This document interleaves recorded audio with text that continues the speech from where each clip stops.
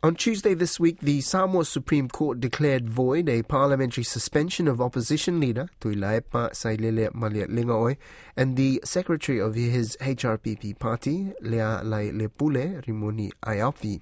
The pair were suspended after a contempt of parliament complaint was lodged by the Deputy Prime Minister, Tuala Tevanga Josefo Bonifacio, in relation to things said about the Legislative Assembly and the new FAST government during the constitutional crisis that followed the country's last election. Joining me to unpack the legal aspects of the case is Auckland University law lecturer Fuimauno Dylan Asafo. Talafalava Dylan, and welcome back on Pacific Waves. This is quite a complicated issue, so let's start with the original suspension from Parliament. Can you please explain to us what happened there? So basically on the 24th of May, the FAST-led Parliament passed a motion to suspend the leader of the HRPP opposition party, Tuilaepa, and also the HRPP secretary, Leile Pule, for contempt of Parliament. The motion came after the Deputy Prime Minister of the FAST Party made a complaint against Tuilaepa and Leile Pule for them alleging contempt of Parliament, basically for the statements that they had made in the media against not only the judiciary, but also the FAST-led government, calling them an unconstitutional government and accusing the FAST Party for colluding with the judiciary. So the complaint from the Deputy Prime Minister said that they had denigrated and insulted Parliament, that they had undermined the rule of law, that they had brought shame and embarrassment on the institution of Parliament, which reflected negatively on the honour and dignity of all members of Parliament.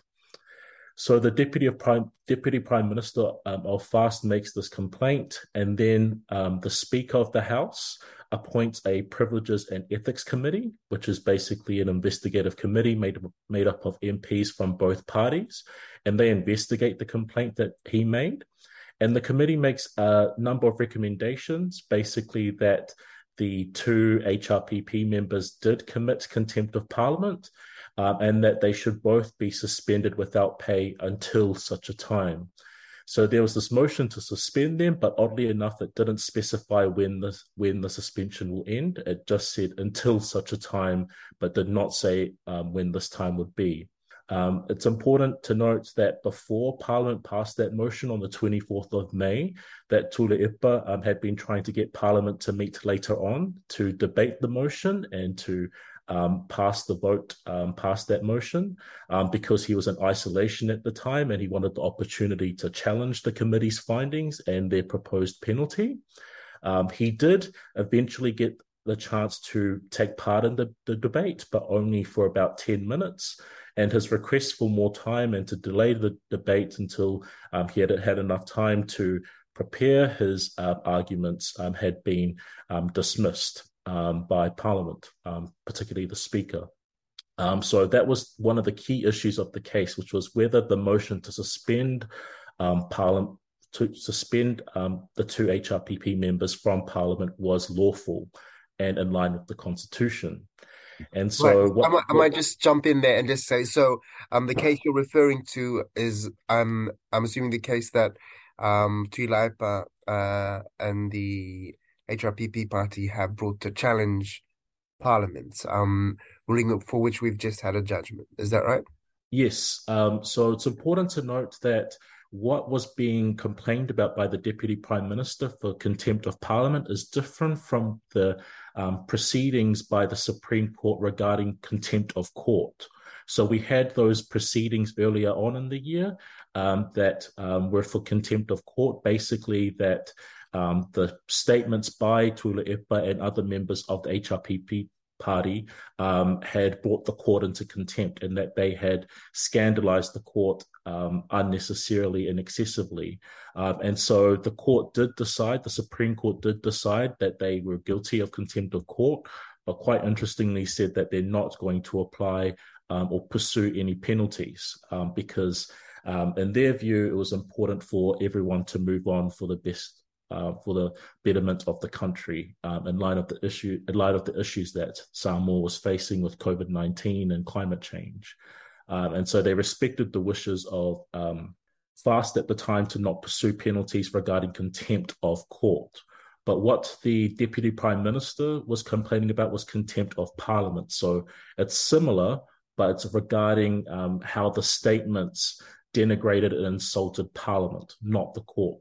And so that's what was in dispute here, and that's what led to the suspension from Parliament. Now, you've seen the judgment of the court on the appeal to this. What has, if you can break down that judgment for us and what's being ruled? So there are many interesting legal issues that arise, but the key one that the court found with regard to the challenge by the HRPP, who are trying to say that their suspension was void, was that the motion to suspend them was unlawful and unconstitutional, specifically contrary to the rights of Article 9(1) of the Constitution, which provides the right for a fair trial. And so the court was very clear, saying that the right to a fair trial doesn't just protect people who are facing charges or convictions for crime. It also applies to the Parliament context when people are facing complaints and possible suspensions, that there should be the opportunity for people facing complaints and potential suspension to be heard. And so on the facts and looking at what had happened, they acknowledged that Tuila Epa did get 10 minutes. Within that debate before the motion was passed for him to be suspended, but they said that this was inadequate, that the Speaker of the House, Speaker of Parliament from the Fast Party had unnecessarily dismissed the requests by Tuila Epa to delay the debate another week until he had come officially out of isolation. And so they said that he should have been given more time to consider the committee's findings and then prepare arguments, and that 10 minutes simply wasn't enough. So therefore, that motion to suspend them is void and unlawful. Now, what does that mean going forward now? So we're still yet to see a specific response from Parliament yet.